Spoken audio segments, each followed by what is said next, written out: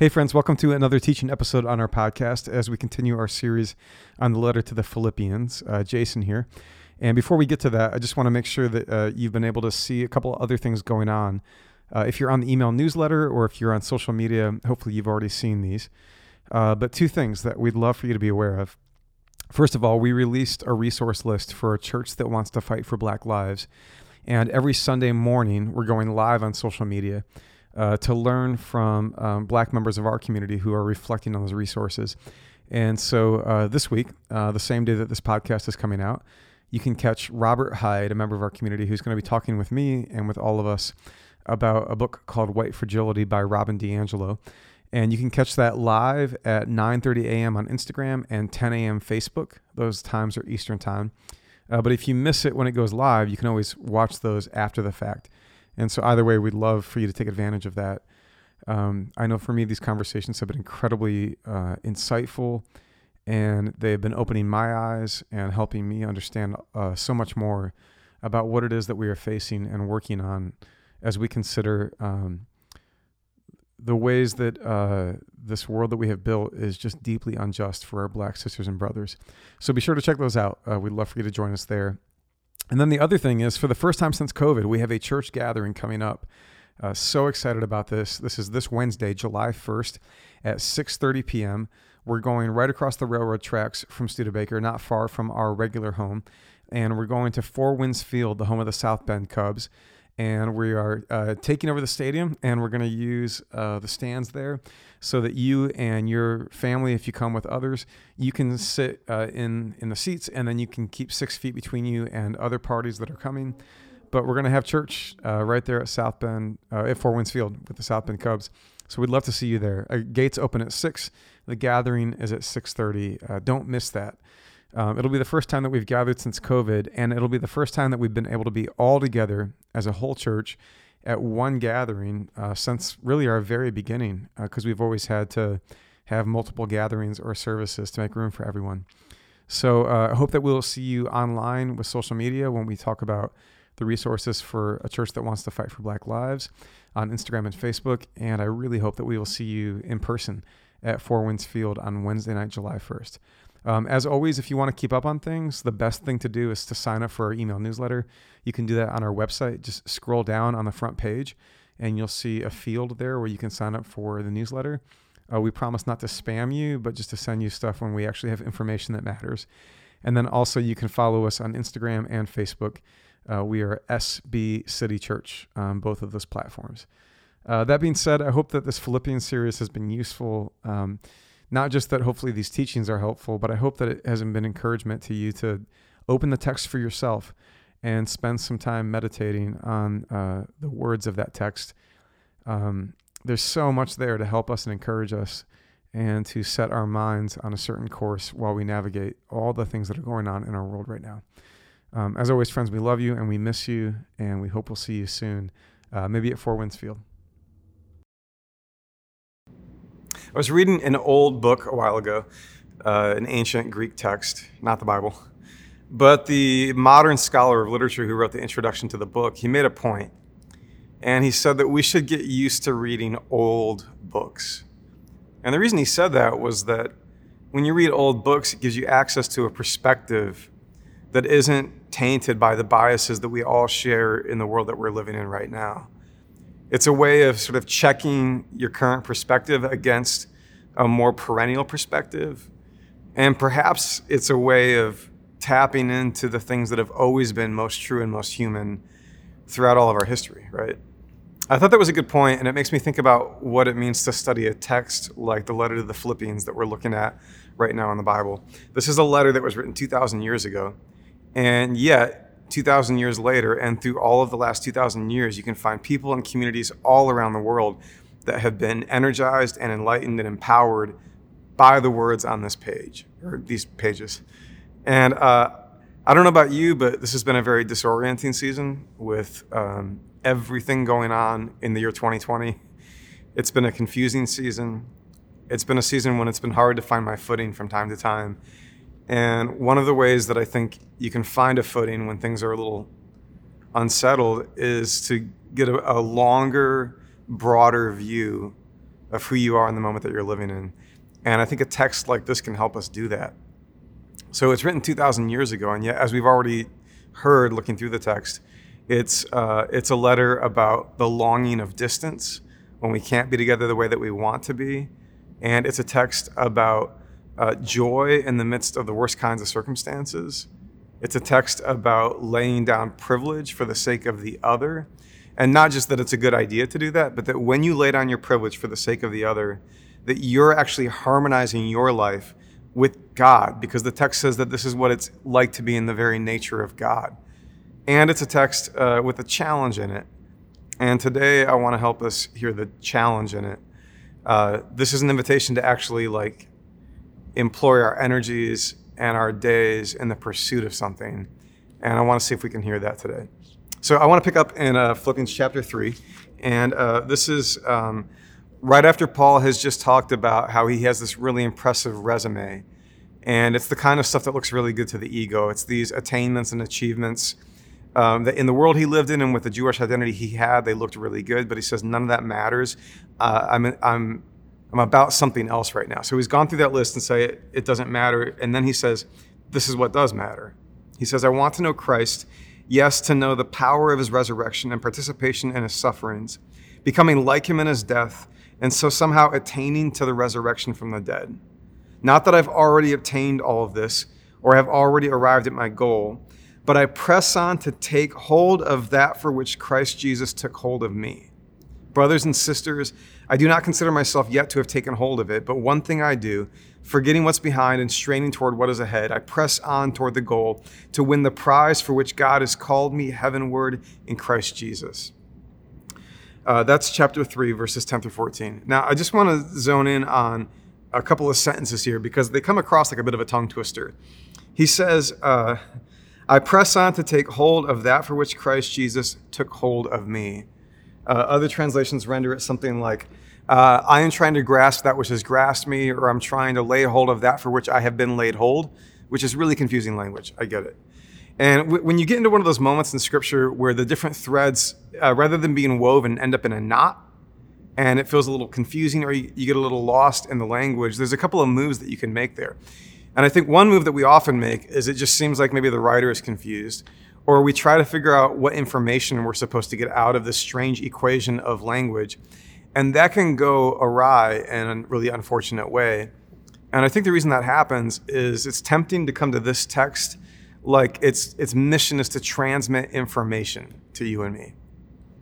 But the problem with that is that when our tradition has been at its best throughout history, we've always spoken of this text as not just something that's here to transmit information, but we've spoken of it as something like a sacrament, like something that's meant to mediate an experience to us. It's actually meant to draw us into the experience it's describing and not just transmit some data to you and me.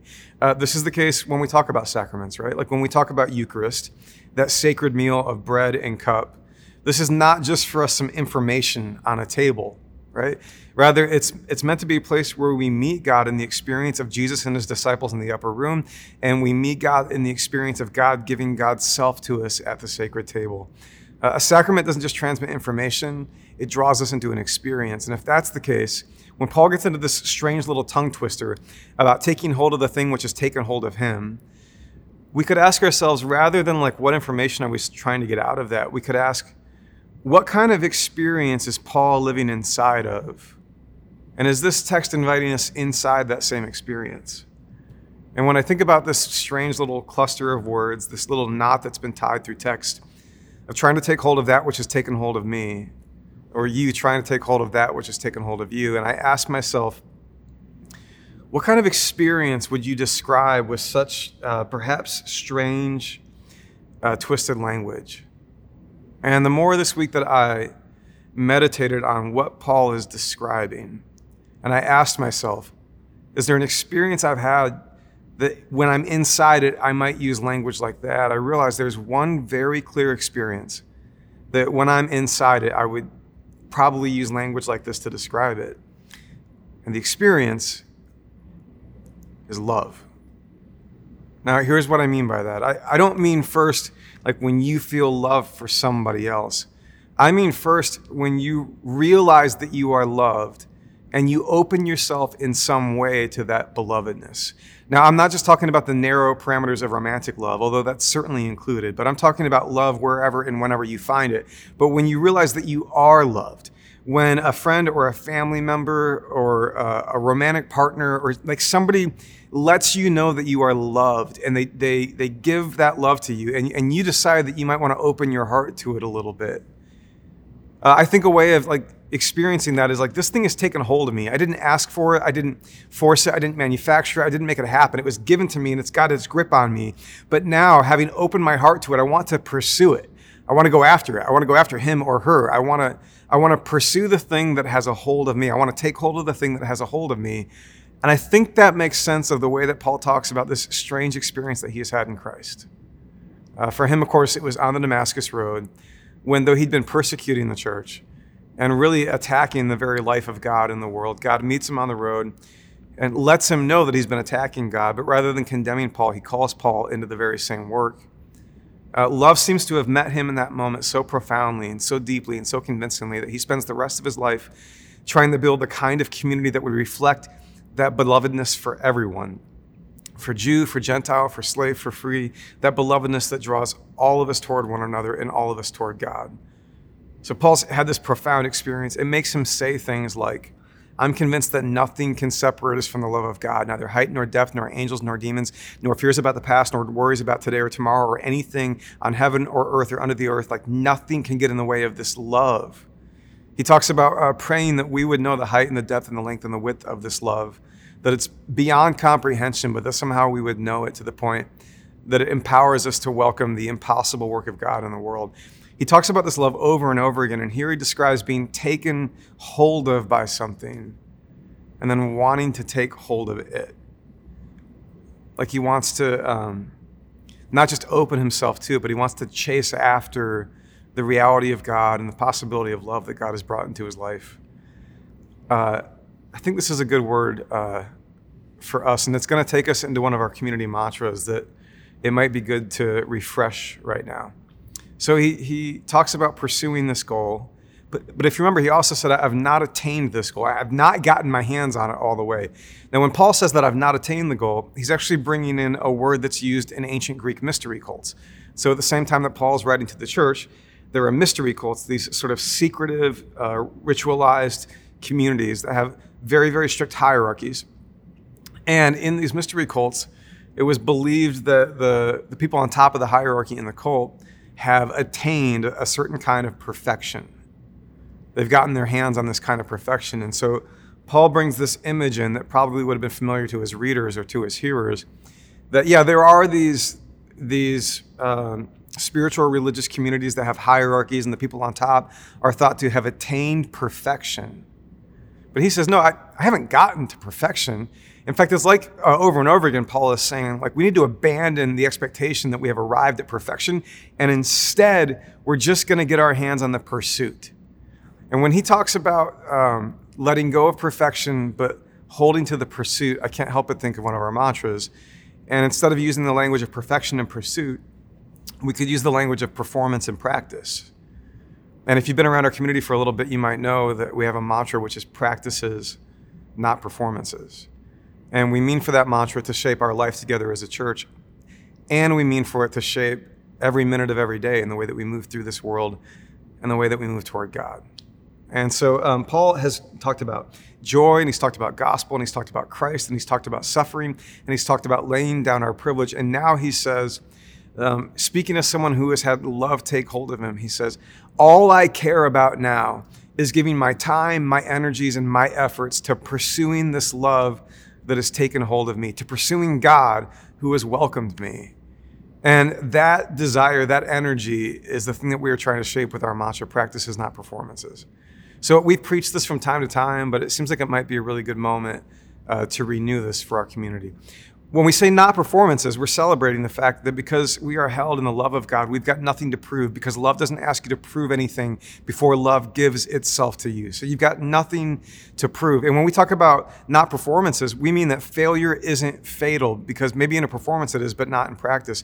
And when we talk about it being not performative, whether it's your life or our life as a church together, we mean everyone can play. Every single person is welcome to get off the sidelines and into the game because it's practice, not performance. And I will say, while we're going to be vigilant about the way that a performance culture can always creep into church, I think we're doing pretty good on the not performance part of this mantra. Like, to the extent that I know our church family and how we're doing as we work out these big and beautiful ideas, I get the feeling that we're pretty good at the not performance part of this mantra. The part I suspect we might want to press further into is practice. Like, actually intentionally choosing behaviors and rhythms that aren't meant to prove anything to anyone, but that actually take us further toward the thing that has already gotten a hold of us.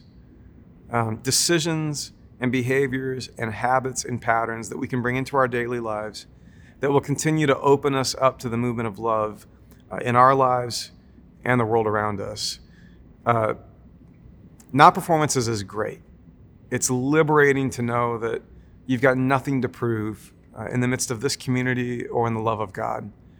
But if that's as far as we go, we are selling ourselves short of the kind of life that Paul's describing when he says, I've considered everything else waste. Forget about the ego, forget about the performance, but I want to pursue this love that is pursuing me. I want to pursue this God who has welcomed me. Now, we've had some opportunities for practice, even now in the life of our church. We've had this Philippians text, for example, and one of the reasons we've been doing Philippians for week after week is, especially during COVID, we thought, and what if we could just focus our thoughts on a short, sort of simple text that's just a few chapters that we could come to again and again and again, and that through a repeated and meditative encounter, we might actually find some things opening up within us. You know, it's not just reading it once for the information, but it's meditating on it for the practice of being shaped by these words. Like what would happen if you spent like a month and every day you just meditated on that Philippians 2 hymn for a little while, that Christ, being in very nature God, did not consider equality with God something to be grasped, but rather than cling to his own advantage or privilege, he made himself nothing, taking the form of a human, becoming a servant, and dying a criminal's death on a cross. Like, what if we return to that meditation day after day after day after day? I suspect that we might discover that whereas at the beginning of that practice, there is some nervous grasping or clinging to privilege that we are fighting in our own lives, but that over time, little by little, that grip loosens. We find ourselves able to let go of some of the things that we were clinging to for the sake of the other or our neighbor. That might actually happen if we meditated on that text again and again and again. And then you wouldn't be left wondering why you didn't make any progress, because maybe you read it once and it just didn't do anything, right? Practice doesn't really work that way. So we have the text. And if we're going to take Paul's words seriously here, I would say practice with it. Make it part of your meditation. Allow it to take up some of the real estate in your mind, where perhaps there are other scripts that are running that haven't been really helpful for you or for the world. So we have the text. A bunch of us took advantage of the Living Centered program that was put online by Onsite that some of our donors to our care fund made accessible for a bunch of us who wanted to do that at a discounted rate. And I know a lot of us who jumped into it did not do it perfectly. Good news, that's not the point. Maybe we fell off the horse and got back on. Maybe it took us longer than we thought. But what a gift to just turn our attention every day for a little while to some emotional wholeness and wellness, so that we don't just let our lives get run through the day by the agendas that are pushed on us and the needs that are clamoring around us, but we turn our attention to our own belovedness and to the fact that our lives are venues to meet the God who loves us and wants to be well and whole. So we've had the online Living Centered program. And then another real opportunity for practice that we've had as a church right now is the list that we released of resources for a church that wants to fight for Black lives. Hopefully you've seen that. There's books and documentaries and podcasts and even local context around the nature of racial injustice right here in South Bend, both in our history and in the current moment. And another great example of we don't need to be performative about our concerns about racial justice, but we need to get in the game and actually act, right? And I think perhaps around the conversation of racial justice is a place where the practices, not performances mantra would be really helpful for a lot of us right now. Maybe you feel like you're a rookie in this conversation, or you're uncomfortable in this conversation, or maybe it seems like there's a lot of rules for how to go about this conversation because there's a lot of advice being given right now about the right way to enter into it. And maybe that has left you just sort of afraid to enter in. But let me revise something I said a few minutes ago here about the mantra practices, not performances. I said that in practices, failure isn't fatal. But that's not quite right. In my experience, as far as I can tell, in a practice mindset, there is one failure that's fatal. There's only one. This is the only way that you can screw up practice. The only failure that is fatal when it comes to practice is the failure to show up in the first place. Right? Like, I mean, if you come to the field or you go to the practice room and you get into the practice, I would say once you get into the practice, there's no failure that's fatal. But if you fail to show up for practice, that is the failure that's fatal. You won't get anywhere. And I fear that some of us, because the conversation around race seems tense or energized or uncomfortable, or we don't know our bearings within it, like we're tempted to just stay out of it. But that would be the one failure that's fatal, and it's going to keep us stuck, and we're not going to help the world get unstuck around these issues of racial justice. The only failure that's fatal when it comes to practice is the failure to show up. Now, when COVID hit, I was wrestling with how I was going to deal with some of the boredom and the repetition of day after day being stuck at home. And I decided I was either going to get a puppy, which I didn't do, or I was going to rent a cello. Now, I played music like my whole life, and I love music, but I've never played the cello. At the same time, for years, I have been in love with cello. I can't get enough of it. There are some who describe, there's a word in music, which is timbre, which is spelled timber, sort of, but it's timbre, trust me, Timbre. Timbre describes the sort of the sound of an instrument, the tonal color or character of an instrument. And many have argued that the cello's timbre is closer to the human voice than any other instrument, which is, I think, part of what makes it so beautiful and why a cello can sound mournful or joyful, and it just like gets you in the gut and in the heart, right? So I thought, you know what? I got time on my hands and I would like something like a new COVID hobby. So I rented a cello. And it took several weeks between when I rented the cello and when it showed up. And in the several weeks between when I rented it and it showed up, I just went deep into the internet watching videos of great cello performances. And I found cellists I'd never heard of before, and I would watch them perform these gorgeous pieces of music.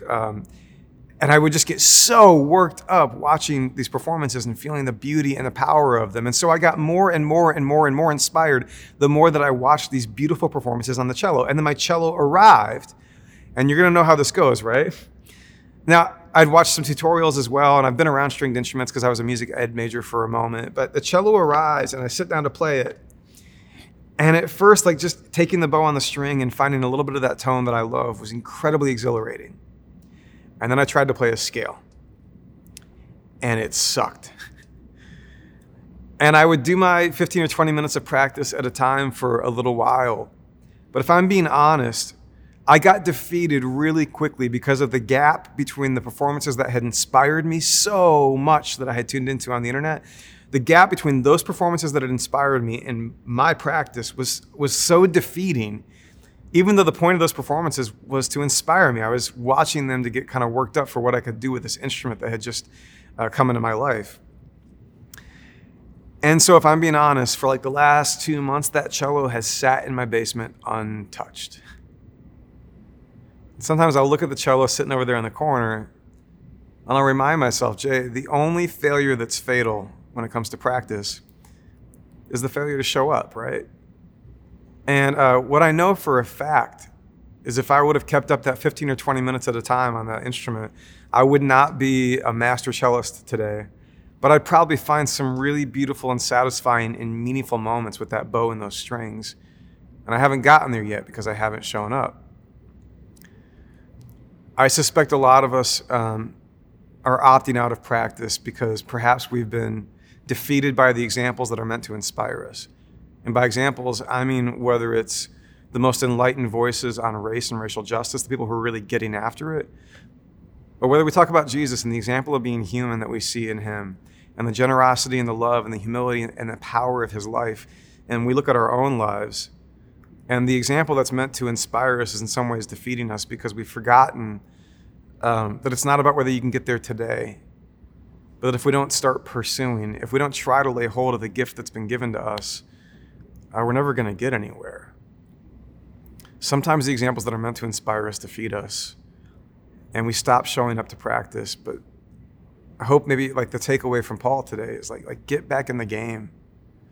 Like let everything else that doesn't matter, let all the pursuits of the ego be left on the sidelines, but let's get back in the game for the people that we are meant to become, for the love that we are meant to receive and give, for the life of God in our midst, and for the justice that we are here to enact in the world. It might be messy, we might stumble and fall again and again, but we need to get back into the game, back into the practice, because the alternative is that we look over the corner of the room and we see the instrument upon which we were meant to be making some really beautiful music, and we find out that we're not. And we're simply here for more than that. Whenever I preach practices, not performances, I usually tell the story of my friend Cuthbert. So you might remember this if you've heard me preach the mantra. But it's also on my mind as we speak of the practiced pursuit that Paul is talking about, to lay hold of the things that matter most. I met Cuthbert when I was in grad school. Cuthbert and I were in a few classes together. And I first noticed Cuthbert because the professor who taught the first class that we shared would have different students read from the text that we were studying out loud. And the day he called on Cuthbert, the whole room turned their heads because Cuthbert is from Ireland. He's a Benedictine monk, and he's got this deep, sonorous voice. I usually joke and call him like a white James Earl Jones. So listening to him read the scriptures was just like being transported somehow. And I thought, I really want to get to know this guy. I don't know what it's like to be a monk. I love Irish culture. Like, it'd just be really fun to get to be friends with this guy. And long story short, we ended up being able to do that. And so one day we're sitting at Fiddler's Hearth downtown, sharing pints of Guinness, and I'm asking him questions about being a monk. And I'm curious about the ways that they show up for prayer at fixed hours of the day and the way that they've ordered their life. And I think Cuthbert can tell that the example that I see in him, that it's running the risk of not inspiring me, but defeating me, because I'm putting him on a kind of pedestal. And he interrupts me at some point and he says, "Hey, Jay, you need to know that the reason I became a monk is not because I'm so good at the practice of prayer." He said, "The reason I became a monk is my heart longs to pray, but I don't know how to do it without a community. My heart longs to pray, like perhaps enough of him knows that his life has been taken a hold of by the love of God, and he wants to take hold of that love. He wants to live inside that tongue twister that Paul describes. He wants to grasp the thing that has grasped him. He wants to pursue the love that has pursued him. And yet it's really hard sometimes, and we falter and we fall in the practice life. And he reminded me that like we weren't meant to practice alone. And so Paul's here running a race. He's straining toward the finish line. You and I are running our own races. And I'm not talking about the rat race or the race to impress. I'm talking about the pursuit of knowing the love that loves us and building the world of belovedness that we are here to build. I don't think we can practice this alone. I think we have to practice it together. This is especially bittersweet during COVID because we haven't been able to be together in the ways that we want to be. But as the situation of COVID drags on and on, I want to encourage you, let's not give up on finding ways to practice with one another. I had a buddy who joined me for some encouragement and some accountability on the Living Centered program so that we could share some of the experiences that we had within it. And having a friend to do it with is infinitely better than doing it alone. When it comes to the conversation on race and trying to understand and get better and do better than we have done so far, I have learned I can't do it alone. I have to have conversation partners. I have to be able to work this out with other people in my life, white and black, to learn from and to wrestle together with how we're going to make things better because we can't do it on our own. And frankly, I'm not good at praying on my own either. I'm better at praying when I'm in a room full of other people who have lent their love and their energy to the same pursuit. And so if practice has been especially hard during COVID, I get it. It has been for me too. In the meantime, let's keep finding ways to practice together. Like, fire up those Zoom calls. I know you're tired of them. I am too. Fire up the Zoom calls, get on the phone, go on a walk, join a friend in the backyard. But let's keep finding ways to run this race and to practice this pursuit together. Paul is convinced that God is giving God's self to us in love, whether we earned it or not, whether we could prove ourselves or not.